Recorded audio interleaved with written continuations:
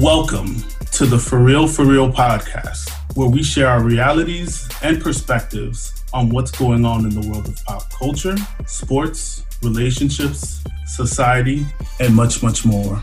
All while keeping it real and getting into the shits, as we like to say. This is your boy, Big Easy. I'm Jeff Brooks, the Renaissance Man. And they call me T-Mac, but my mom calls me Trevor. Today, we're going to cover Team Lawrence and Insecure, Black fatherhood, and Juneteenth. Let's get into it.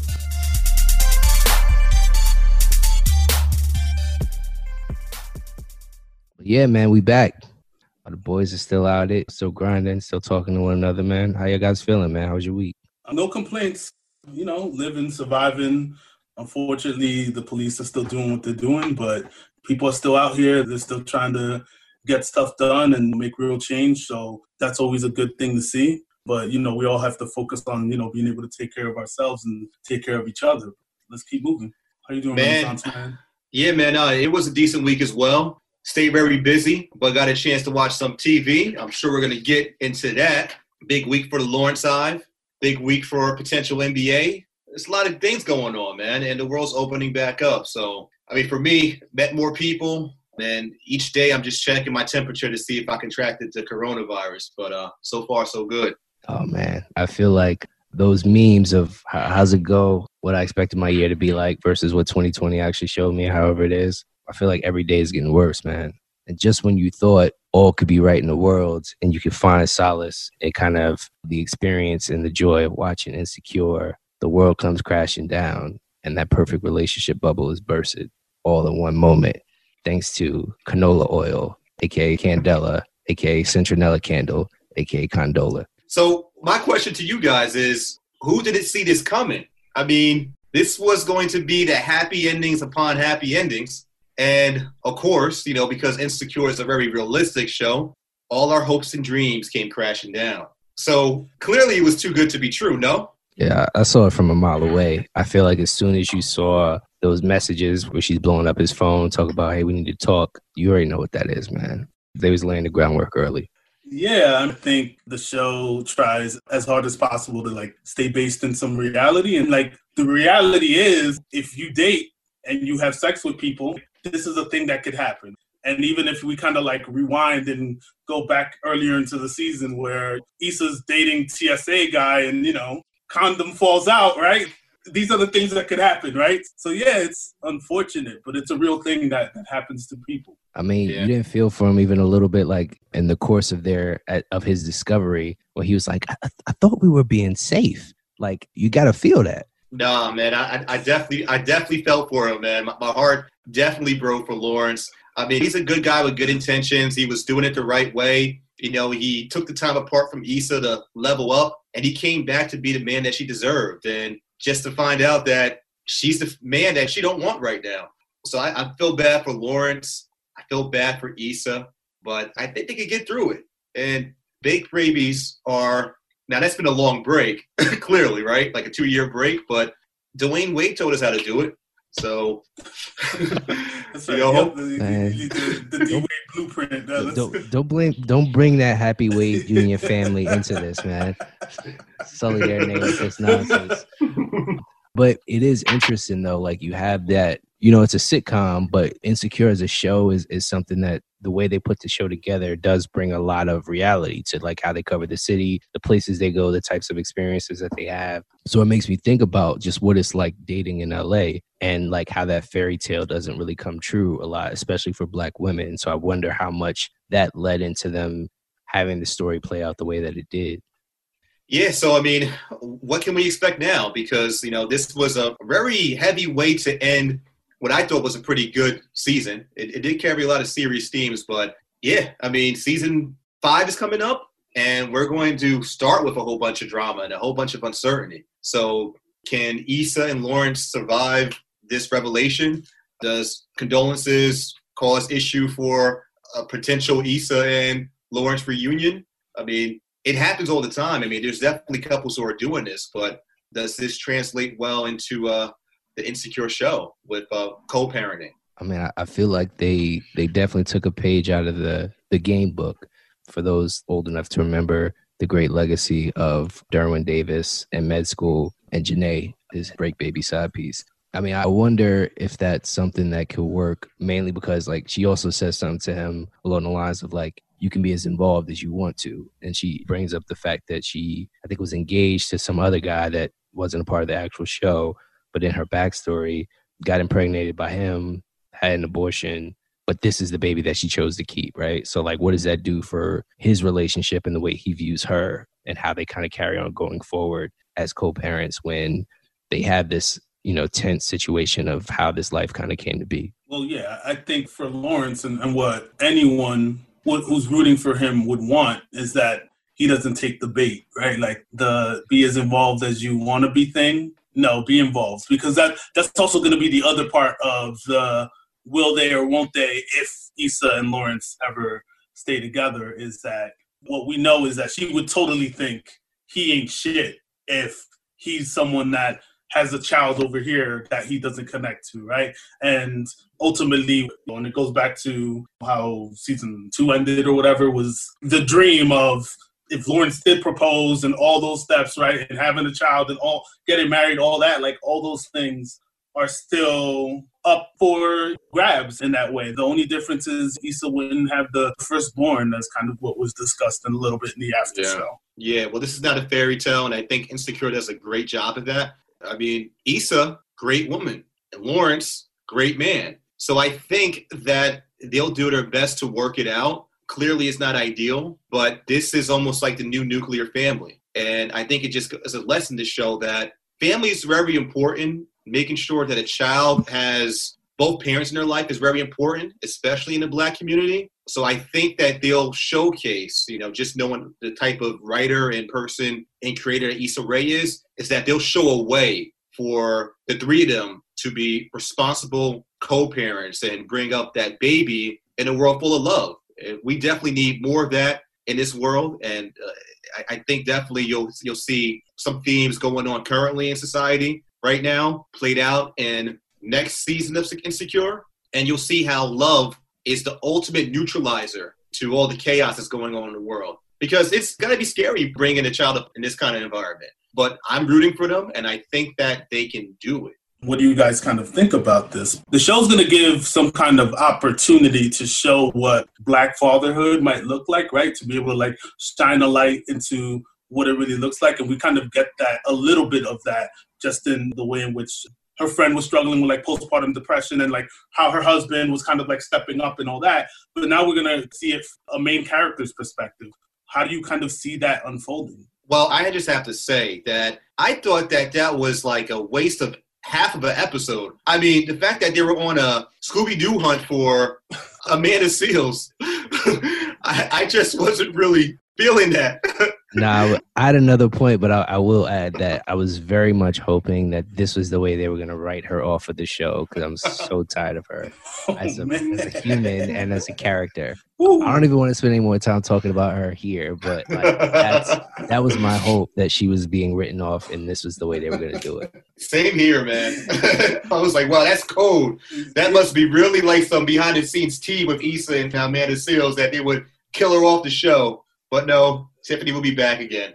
I think they did a good job of kind of like highlighting what it could look like for anyone who's struggling with mental illness or postpartum depression or anything like that, right? So on the outside looking in, you would look at this woman and say, oh, she has it all, right? Like she's married, she has a loving husband, she has the child, like all the things that the world kind of says you're supposed to want. And even with that, there is still a struggle. And I think the fact that it was happening in front of everyone, right? But no one really recognizing it until the glass was broken, so to say. I think it was kind of well done. And yes, was it a B story to like the ultimate story of the show? Sure. But I think that it was a powerful moment, even in the sense of like, it kind of did make all like the friendships kind of converge. So it gave the opportunity for Issa and Molly to kind of talk and work some things out. And, like I said, it did highlight what it could look like with postpartum depression. But let's kind of go back to what I was talking about. What do you think it's going to look like in terms of the opportunity to show what like Black fatherhood is going to look like?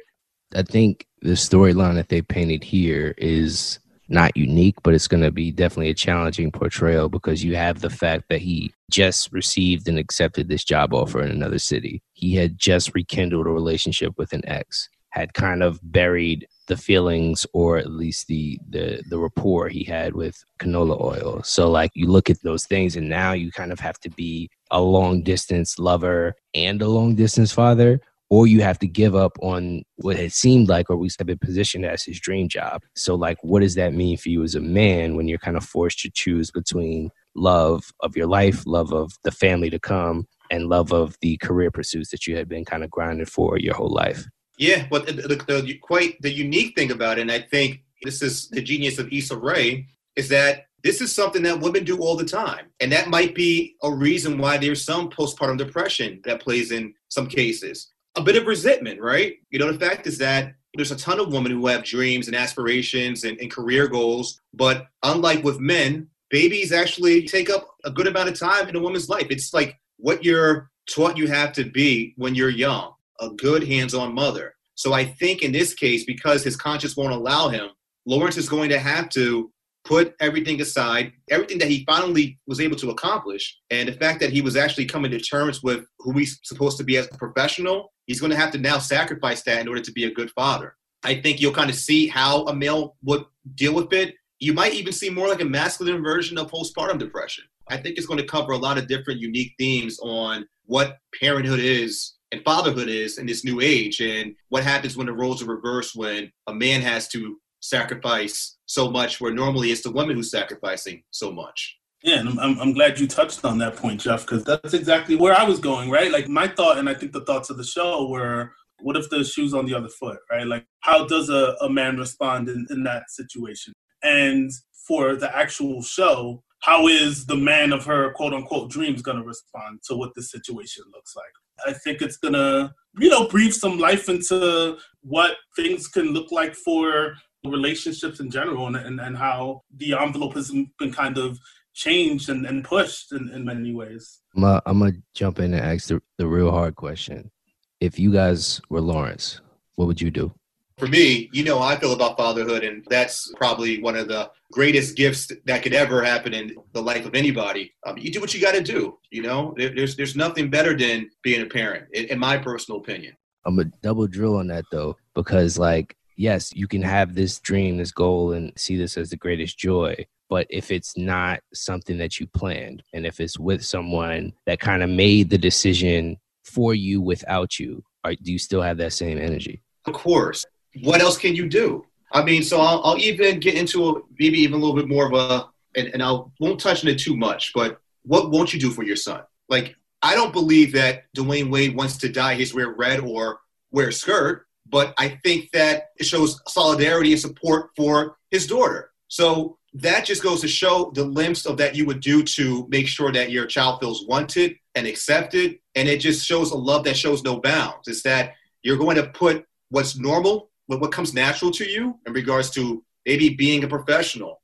That's great, that's fine and dandy, but ultimately what matters more is the upbringing of your child. So I don't think that, for me at least, I don't think I would have as hard of a time dealing with that. Of course, it's going to be difficult knowing that your partner that you're starting a life with, between Issa and Lawrence, that might harm that relationship. But really, I mean, I really think that Issa's going to understand and probably fall more in love with Lawrence with showcasing that he can be a great father and handle this situation with class. I think that's a great way to look at it. I question even myself, if I was in those shoes, how I'd handle it. But Sam, what you think, man? If you're Lawrence, how do you handle that? I think much of what Jeff said, I kind of align with. What I would say is life is pretty uncertain anyway. So like as much as we want to plan and, create a path for us, sometimes like things happen and sometimes we have to be flexible and agile with the way things work. There's no reason that in many ways, like Lawrence still can't have the other thing, can't have the career while having the family, right? But right now, the family part is what you have to deal with. I think absolutely you kind of have to jump right in full steam ahead, right? Like you have to do that piece and, you know, be willing to, although it's not ideal, give love and support and everything to your child, even though it may not be with the woman that you thought it might be with. And I kind of think what Jeff is saying might have some merit in terms of like how the woman he does want to be with might view him. But right now, it's not even about that. It's really about like, how do I love and nurture and bring this person into this world and make them feel supported and accepted and all that fun stuff. I'm a little jaded if I answer them myself, not because of my own life experience, but because of stories I've heard, right? And as you watch him kind of wrestle with hearing that information, as Condola gave it up, he asks the question, he's like, is it mine? Or something to that effect, right? And neither of you touched on it, which is why I'm kind of going back to that. Like, if it's with a woman who you didn't have a long-term relationship with, and I don't think that was the case for them, right? So you have, like, you kind of dating for a while and you kind of go through the motions and, you know, all of a sudden you have this surprise that's going to change your life, and not just change your life in the way that like New Life does it, but it's going to alter the course of the life path that you had set yourself up on. Do you not have that doubt of like, hey, is this mine? And the reason why I say I'm kind of a little jaded from stories I've heard, and I want to give a shout out to Black Fathers Facebook group, which I think has tens of thousands of members. And like, I see these stories from guys all the time about like child support and like finding out the kids weren't theirs and kind of all the struggles that they go through with baby moms and things of that nature, which isn't my own life experience, but like it's wizened me up enough to know that you have to ask those questions, right? If that was the case and like this is going to change again the whole course of your life, do you not factor that in at all? Because like, again, you guys didn't touch on it, which is why I'm drilling down on it. Like, do you not even have that suspicion of what if it's not mine? I mean, of course you have that suspicion of whether or not it's your child or not, but you cross that bridge when it comes. And you ultimately, if you're in Lawrence's position, you have to prepare for it. I pray to God that it is his child, because when you spend that much time preparing for a child mentally, you become attached to the idea of being a father. So I would personally feel probably more devastated with him not being a father in a case where he would be proven to be the father and he would lose out on a relationship with Issa. That would be hard. But as far as Issa and Lawrence's relationship, I just think it's going to be a tough road initially, but it's fresh, right? It's fresh because Issa and Lawrence were thinking about all the possibility. You know, they were rekindling things. They were the people that they were meant to be. Currently, right now, they're the version of themselves that each one of each other wanted, if that makes any sense. Yeah. And I mean, I think another portion or layer to all of this is that when we think about fatherhood, like how much of our view of fatherhood comes from that generation before us, right? So like we feel this duty and responsibility, which anyone should as a new parent, but we feel like, I think our generation, especially as Black men, we feel this duty to kind of be better than the men before us. So in Lawrence's case, especially, like you see a guy that's kind of stepping up, grinding, trying to get to a certain level. And now he's going to be faced with that decision to kind of be a father, maybe a little bit before he was ready. But as you guys mentioned, he's probably going to step into that role and do great because you want to be better than the men before you. So my question now is just like, how much of how you guys approach those things do you think might be impacted by the men before you, either in your life directly or just the generation and stories that you heard of Black men and their relationships as fathers with their children? I think how you repeat it or how you go about it is we remember all the hurt and disappointment that we experienced from lack of present fathers. So if you're a good person and if you're a caring person, then the last thing you want to do is have somebody else feel that kind of pain. I can speak to my personal life. I didn't have much pain associated with the treatment of my biological father towards me. But as far as how I approached my personal relationship with my wife, my biological father had over 20 children. For me, I know that's a recipe for disaster because I'm in my 20s meeting some of my siblings for the first time, and that's a huge cross to bear. You know, that's a lot of weight to establish those relationships. So because I know how inconvenient that can be, I make it my priority to be an official, faithful Black male, very committed to my wife, you know, but also any relationship because of that basis. I just know that no matter how much money you have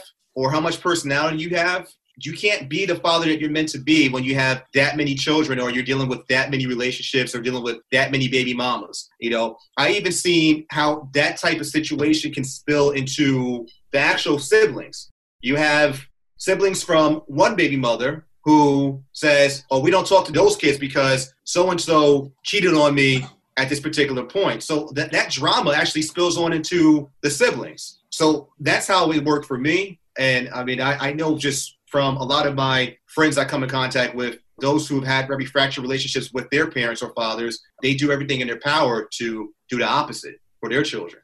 Trevor, you're right how the generation before us does like shape our perspective on like fatherhood. So me, I'm one of 5 kids. My father actually recently passed away, but for me in that scenario, and to answer a question you had asked before and then kind of connecting this, so like the uncertainty of whether the child is yours or not, like I think that you kind of have to still like jump in and like those questions eventually get answered. But I do think that if you know, or you've had the opportunity to grow up and have like that male figure in your life and be given some guidance and having someone who could really like shape and mold and do all those things for you, why wouldn't you want to be able to do in return the same for someone else, right? And I think that that's something that, going back to the show, I think that's something that Lawrence would have to partake in. Like that is part of the role. And it does take a village to kind of like raise a child, but it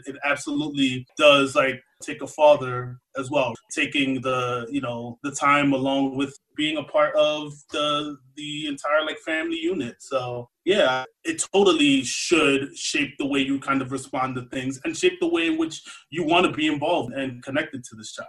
You're absolutely right. And the point, I think as a generation, we generally want to be as good for those of us who had good father figures, or much, much better for those of us who didn't have quite as good of a relationship or a bond with the guy who fathered us. So, we're recording this coming up on Father's Day, 2020. So as we kind of come up on that day, and people hear it a little bit after, but what did Father's Day mean to you as a kid versus like how you look at it today? Wow.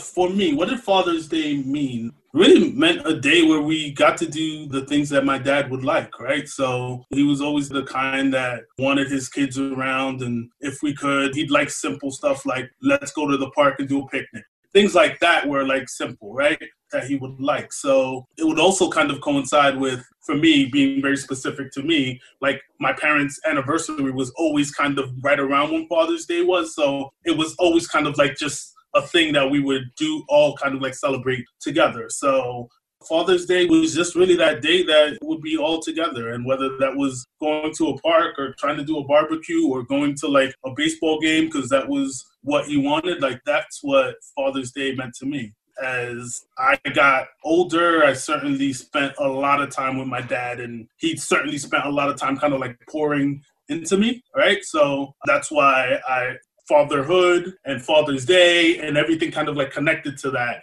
is something that means a great deal to me and kind of the way I operate and think. I definitely had some good Father's Day experiences. For those of you who don't know, I have 2 dads. I have my biological father and I have my stepfather who raised me for a good portion of my childhood. And he came into my life when I was about 3 years old. And he was especially close with his father. So I would probably say most Father's Days, we actually went down to his father's house, and it was kind of like a frat party. Now, when I turned, probably my late teens, like 16, 17 years old, I got more familiar with my biological father. And then Father's Day became extremely difficult for me because I felt that I was ultimately betraying my stepfather, which I never called him my stepdad because he's been such, a great male figure in my life, right? And I actually have his last name. But I still needed to figure out that part of me. Why am I the way I am? Naturally, genetically, right?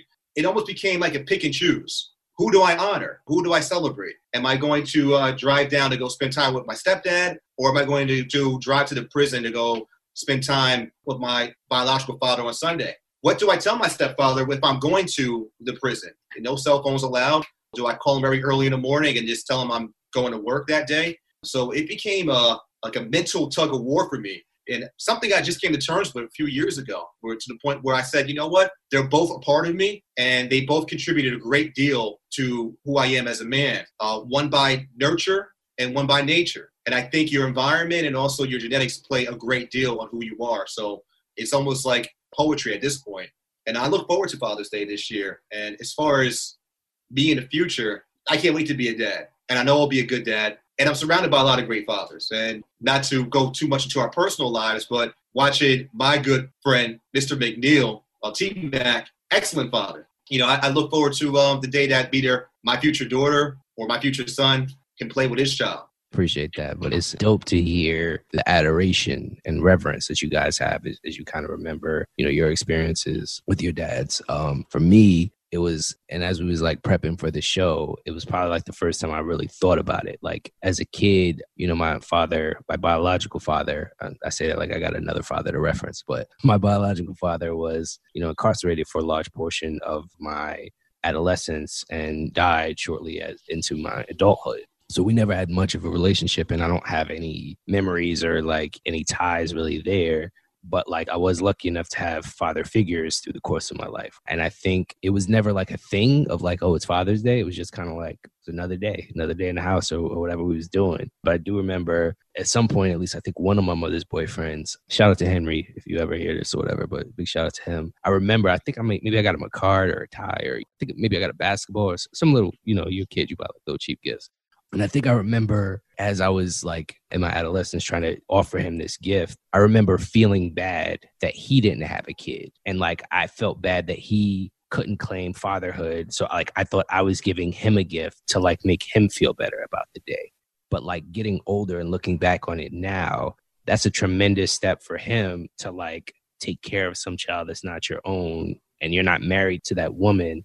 You know, he looked out for me and took care of me, like showed me lots of things and gave me lots of support. But I was like worried that he couldn't call me his son. When in fact, again, getting older, it was probably the total opposite. Like he was probably trying to do what he could to make sure I didn't feel left out or left behind or whatever it is. And that's incredible looking back on it, right? And like thinking about how many men step into the picture and, you know, we'll get into shout outs later, but like it's incredible how many men kind of step up in those roles. And Jeff, you know, Mr. Brooks is a great example of that, to step into those roles when it's not their biological child, take care of them and show them that love. So that's what I think about, like, as my father did as a kid. And looking back on it, it's kind of funny how that all played out. Yeah. Shout out to Henry. I think there's a narrative, because if you sign on to Black Twitter, you'll see Black men attacked for being fuckboys or whatever. But for just as many fuckboys out there, there are several men who are stepping up. And I learned how to treat a woman from Mr. Brooks, my stepfather.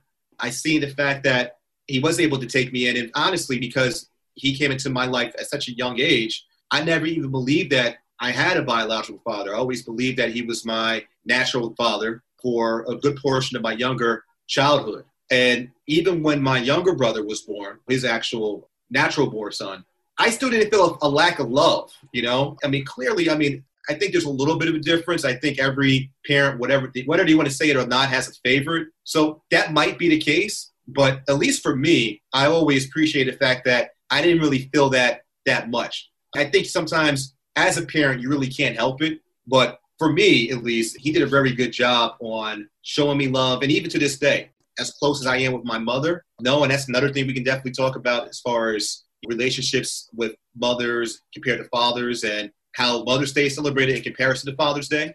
But yeah, we still talk, we kick it. I just did them a gift this weekend. He very much appreciated it. Yeah, man. Thinking about Father's Day now, again, I mean, I'm excited about it, but it's still like a weird thing, right? Because it's definitely not like Mother's Day, to your point, Jeff. But that brings me to another point. And as a child of a single mom, I do feel for the folks that have to carry that burden and take on this story. But I got to ask the question of, is it a legit thing, right, to wish a woman happy Father's Day? I'll jump into this one because I ain't afraid. I understand it. I understand that there's a great deal of pain, but I just think that, you know, ultimately fathers are fathers and mothers are mothers. And if you happen to step up and be a super mom, then you should receive all of the adulation, all the applause on Mother's Day. That's it. Because even if you personally have a bad relationship with your child's father, there are several fathers, or maybe a few fathers that you may know in your personal life. It may not be your father, but it might be a brother of yours. It might be an uncle. It might be a cousin. It might be a coworker. There's plenty of fathers to celebrate. And I think that we have to try to do our best not to make certain things about ourselves. Ultimately, that's it. I mean, I get it. You know, there's a lot of mothers who are doing dual duty, but I also think it distracts from the fact that there are a lot of good fathers out there, and it shifts the focus, especially in our community. I think that for those fathers, especially the Black fathers who are doing the right thing, they deserve the credit because they're doing the right thing despite what the media is saying, despite what society is saying. And Trevor, I think we spoke about this earlier in the week in regards to just the amount of involvement that Black fathers have in their children's lives. I think that the generalization or the stereotype of the Black father is unwarranted.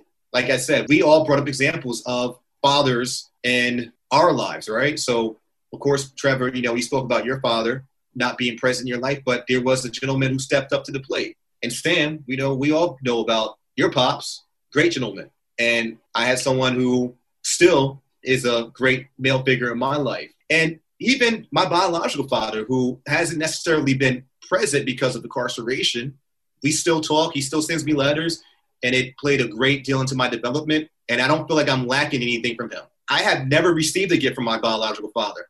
He can't give me a gift. He's incarcerated. I send him money, and I buy him books. But he still pours a lot into my soul, even with him being where he's at. So I guess to kind of bring it back, I think Father's Day should be about the fathers. And if we can just kind of just sit back and tough it out for that particular day, Mother's Day will be here again in May. So we'll show you guys double the love, or ladies double the love on that day. Yeah, I think as Father's Day is about showing men and father figures love on that day. It's not to take anything away from women and mothers and, the amazing job that women do. I mean, in the first episode, we shouted out Black women for supporting and being the matriarchs of the family and taking on that role, right? And how all of it is all kind of connected, right? Really, Father's Day is just about celebrating good men. And it might not be necessarily be the man you had this child with, but there's certainly a man or someone in your life that is helped support or given you, resources and extra love, and I think that that's really what Father's Day is about. So although I'm not a father, I think I'm a good uncle, right? And I think when I get calls and stuff from my nieces and nephews, those things are great and beneficial for me. I'm also around a lot of people who are young fathers, right? And, being able to recognize them and the great things that they do. So, when we talk about Father's Day, that's all it is. It's about highlighting and giving love and support to those men. It's not taking away from what women do, what mothers do, because we all know what a mother's job, how hard being a mother is. Yeah, I think for me, and I have women in my family that are definitely holding down both sides of the fort on that regard. So I don't mean to disrespect any single moms out there. There is a clear difference, right, in what a father does. And it's not so much, taking care of the house or taking care of the kid, but there's just some things that a father can do that a mom can't. And that reminds me of there's this older guy on YouTube that created this channel of it's called Dad, how do I, or Dad, can you show me how to do this or whatever. And it's this older guy that's just showing basic things let me show you how to change a tire. Let me show you how to fix a leaky sink. Let me show you how to put some things together. And there's stuff like that, shaving, your mom's not going to be able to teach you, and I don't want to generalize, sorry. So that some or many moms may not be able to show you how to do. And there's other things that you really look forward to doing with a dad specifically, right? That for as much as your mom could kind of come there and show you how to throw a fastball or whatever else it's going to be, it's just a little different when there's a dad there. So say all that to say, you deserve all the adoration and respect and props that you get on Mother's Day. Please, please, please leave the Father's Day for the male figure in their lives. So, gentlemen, I think we covered Father's Day and kind of what it means for certain people and, especially still praising mothers and the stuff that they do, and they have their own individual day. But there's a new holiday coming, right, that the world is now starting to readily accept. And that's going to be actually this upcoming Friday, June 19th, which is called Juneteenth. Gentlemen, how do you kind of feel about the world jumping on this to maybe appease Black people? Yeah, well, first I want to shout out Kenya Barris, creator of Blackish and Black AF, or Black as Fuck, because on both shows he did some specials, and I think for a lot of people it introduced Juneteenth to the masses. So shout out to him. And shout out to all those who are pushing the conversation forward.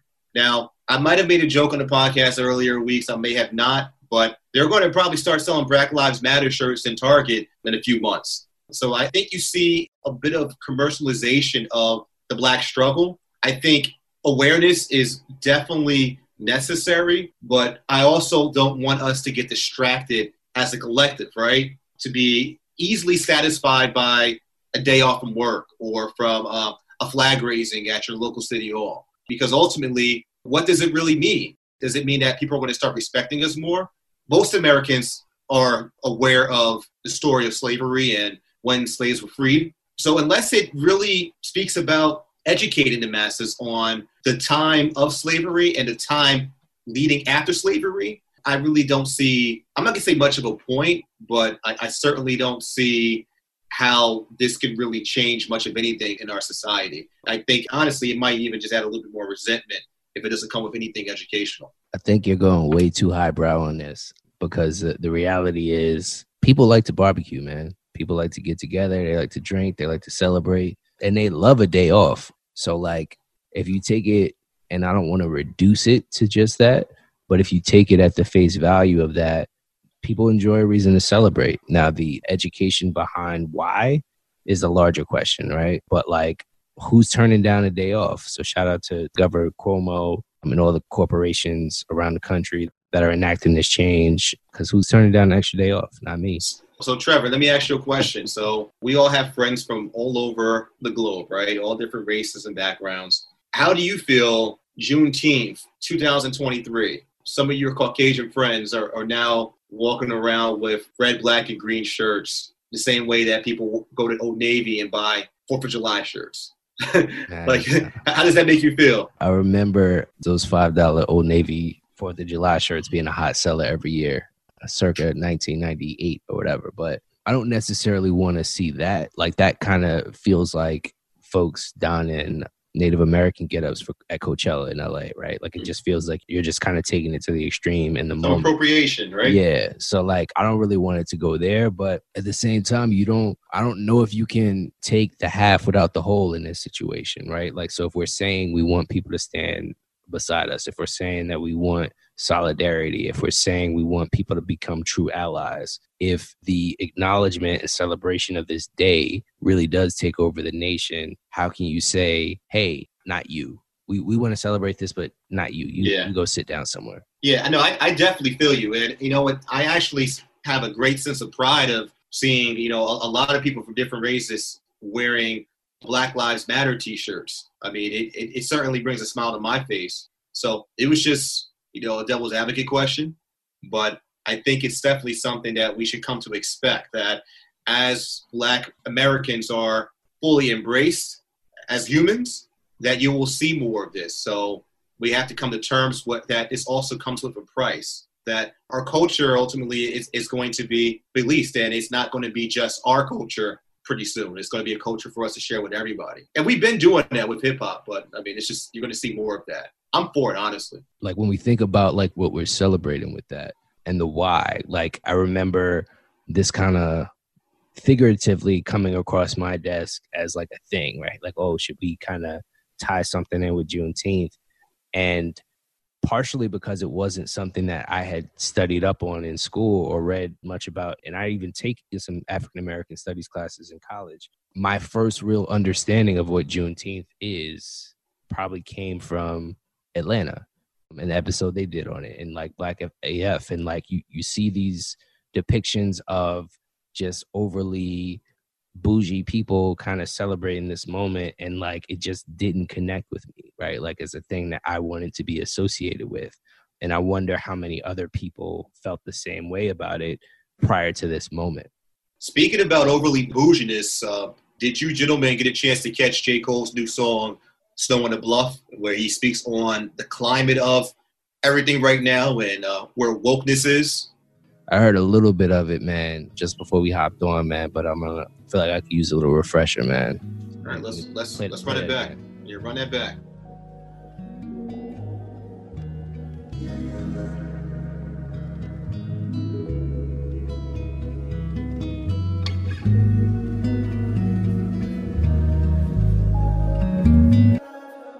Niggas be thinking I'm deep, intelligent, fooled by my college degree. My IQ is average, there's a young lady out there, she way smarter than me. I scroll through her timeline in these wild times and I started to read. She mad at these crackers, she mad at these capitalists, mad at these murder police. She mad at my niggas, she mad at our ignorance, she wear her heart on the sleeve. She mad at the celebrities, low-key I be thinking she talking about me. Now I ain't no dummy to think I'm above criticism, so when I see something that's valid I listen, but shit, it's something about the queen's tone that's bothering me. She strike me as somebody blessed enough to grow up in conscious environment with parents that know about the struggle for liberation, and in turn they provide her with a perspective and awareness of the system and a fairness that afflicts them, and the clearest understanding of what we gotta do to get free, and the frustration that fills the words seems to come from the fact that most people don't see. Just cause you woke and I'm not, that shit ain't no reason to talk like you better than me. How you gon' leave when you attacking the very same niggas that really do need the shit that you saying? Instead of conveying you holier, come help us get her to speed. Shit, it's a reason it took like 200 years for our ancestors just to get free. These shackles be locking the mental way more than the physical. I look at freedom like trees, can't grow for us like overnight. Hit the ghetto and slowly start planting your seeds. Fuck is the point of you preaching your message to those that already believe what you believe? Almost a fucking retweet, most people is sheep. You got all the answers, but how you gon' reach? If I can make one more suggestion respectfully, I would say it's more effective to treat people like children, understanding the time and love and patience that's needed to grow. This change is inevitable, but ain't none of us seen this before. Therefore we just gotta learn everything as we go. I struggle with thoughts on the daily, feel like a slave that somehow to save, and no coins to buy his way up out of slavery. Think it just maybe in my pursuit to make life so much better for me and my babies. I done betrayed the very same people that look at me like I'm some kind of a hero because of the zeros that's next to the commas. But look here, I promise I'm not who you think. Ran into this nigga outside of the store yesterday, he said something that had me like, wait. He was like, Cole, appreciate what you been doing, my nigga, that's real. But damn, why I feel faker than snow on the bluff? Or maybe cause deep down I know I ain't doing enough.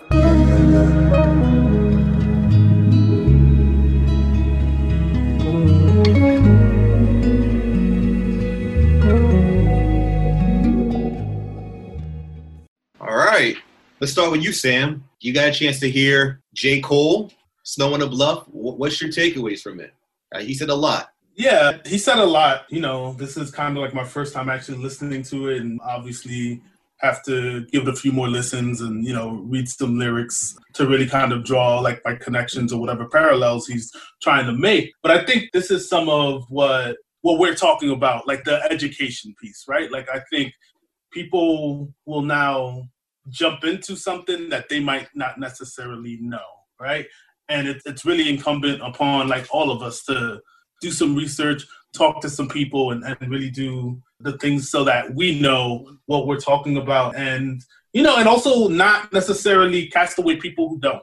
Yeah, I'll give it a few more listens. But on that, and again, similar to like as we were just talking about Juneteenth, like to me, J. Cole is coming out hands open, arms out, kind of saying, hey, I don't really know everything about this. I didn't grow up like you might have grown up, with the benefit of having people to kind of bring me into that fold and educate me on things. So like if someone's kind of approaching it from that standpoint and saying, hey, I don't know everything, but please just don't talk down to me about it. I'm trying to learn in the best way that I know how. How do you fault someone for that? Because I mean, on my timeline, at least, he was getting ethered.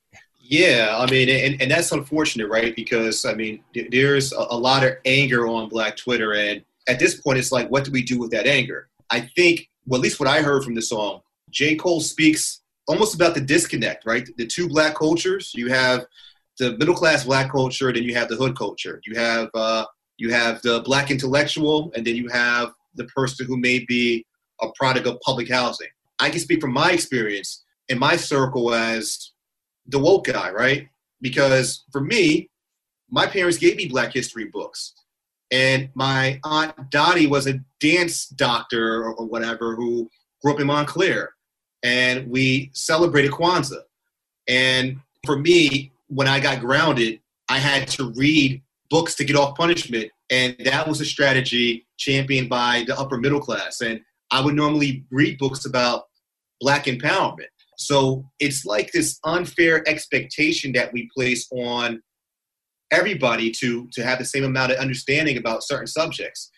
And it's also just another take on culture. And Dave Chappelle talked about it in his special 846. But like, do white people talk about problems through Taylor Swift or like David Letterman or Brad Pitt or their musical culture figures and their actors? That's not the case. So why is it that we expect our celebrities to be thought leaders? And ultimately, they probably spend most of their time fine-tuning their craft, not reading books on wokeness and in social justice. I mean, everyone can't be expected to know everything. So I think that J. Cole speaks on that, and also talks about that there's definitely more qualified people that could take on that role, that we need to get out of embracing celebrities and follow people who are more qualified to address our issues.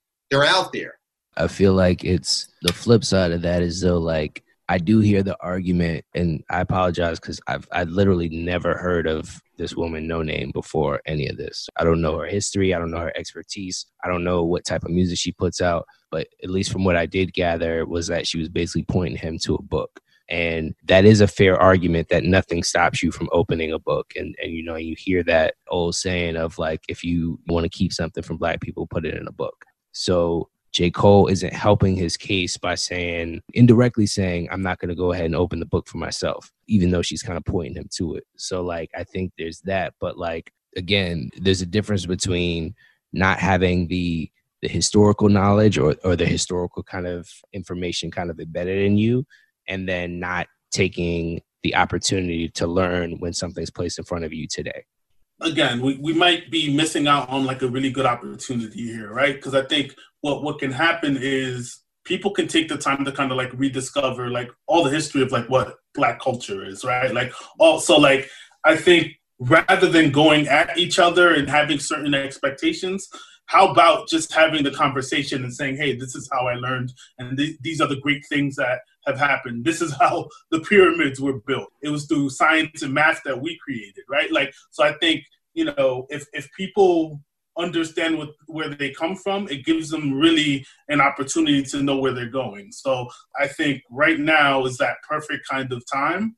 Yes, because, you know, and I'll be real here, right? Like, so for me, I didn't even learn about Juneteenth until maybe like 5 years ago, right? Like, and also like, you know, my experience is different too, right? Whereas, you know, my family came from the Dominican Republic, and like, that's just not a part of something we talk about, right? But it doesn't necessarily mean that I can't learn, and it doesn't necessarily mean that I am not ready to or want to learn. I think we can't get bogged down in arguing. I think here is the prime opportunity for people to learn. Yeah, and the thing that I think was most impressive is that J. Cole is willing to learn, right? He's willing to put himself out there and certainly not try to lie about how educated he is. I mean, this is somebody who I always thought was a conscious rapper, but he's telling us that, hey, there's people out there better than me. So I appreciate J. Cole for, you know, speaking his truth on record and allowing himself to be vulnerable, because he certainly got at certain people, and he definitely accepted the fact that people would get at him. And it seems like he's okay with that. And J. Cole is not someone I actually really cared for as an artist very early on in his career. But with each project he does, I truly appreciate him more. So shout out to Dreamville and Mr. Cole, man. Thank you for cleaning up that slander, because that would have been a whole nother discussion. Yeah, man. I was in a different stage of my life, man. It's a lot of people disrespecting Cole out here, man. Nah, man, he's cool, bro. He definitely grew on me a great deal. He's actually one of my favorite rappers now. I was definitely tripping and wilding there. I was still in my Jim Jones Capo, Killer the Dawn, Joel Santana way back then. It's making rap for grown men, for the father figures. We covered a great deal today, man. We covered Black fatherhood, we covered Juneteenth, and we covered our friends in the Lawrence Hive. Now the last thing we have to figure out is, where the heck is LaToya? That is going to be the most sought after question going into season 5 of Insecure. So Jeff, I hate to ruin this for you, but if you go on like the HBO like Secure website, it does kind of show you like a reunion episode of what happens with LaToya. So it's like a 4-minute clip, because I had that same question, like, are we ever going to find out? But we do find out what happened with LaToya. Do not ruin it for me, and do not ruin it for everybody else listening. I just pray to God that she's found safe. All right, guys. Well, it's been fun. T-Mac, Big Easy, I'll check you out this week. We'll catch up next week on the For Real podcast. Happy Father's Day to all of the people celebrating Father's Day and Juneteenth. Absolutely. And for those fortunate enough to still have like their fathers in their lives, yeah, make sure you praise them, hug them, give them all the love. You know, these men are going to hopefully help shape who you become as you kind of grow and become the person you are. So all the love in the world to all the fathers, specifically Black fathers. We love y'all. Before we wrap up, I just really want to shout out my two brothers, Sam and Trevor. We initially discussed doing a Father's Day special, and with them not having their fathers here in the physical sense, it took a lot for them to open up, man. So it was great hearing that from you and your perspective, and I definitely recognize, how big this was. So hopefully it was therapeutic, and I hope the audience sees how brave you guys are for doing that. So special shout out to you two, man. Much love to y'all. Word, man. Appreciate that. And before we hop off, I want to give a special shout out to, again, all the other father figures that are doing the work and stepping into the roles. Not just the boyfriends or the stepfathers, but the uncles, the cousins, the big brothers, everyone that's kind of taking on that role to make sure that, that younger person in their lives grows up to be a better man or woman or non-binary person than you were, right? And that's an incredible investment in time. And that's what our society needs right now. It's just a lot more love, a lot more care, and a lot more attention to detail to making sure that, the next generation grows up to be better than we were. So shout out to everyone doing the work on that. Thank you all again for listening. We'll be back next Monday. Now I know what it is, man. For real, for real. For real, for real. Also, don't forget, we really want to hear you guys' feedback. We're loving the buzz we're getting so far. But go ahead, hit that subscribe button on your favorite podcast app, Spotify, Apple, Stitcher, whatever it might be. We're on there. Again, if we're not on there, give us a shout. We'll make sure that the app is where you want to listen. Give us a shout. We'll make sure that the podcast is on the app that you want to listen to us on. Hit us up on Twitter, man, Instagram, whatever you want to do, Facebook, at FRFR, the podcast. We're on there, posting a little bit more. So, yeah, man, connect with us, rock with us. We'll be there for you, man. Checking in with y'all next week.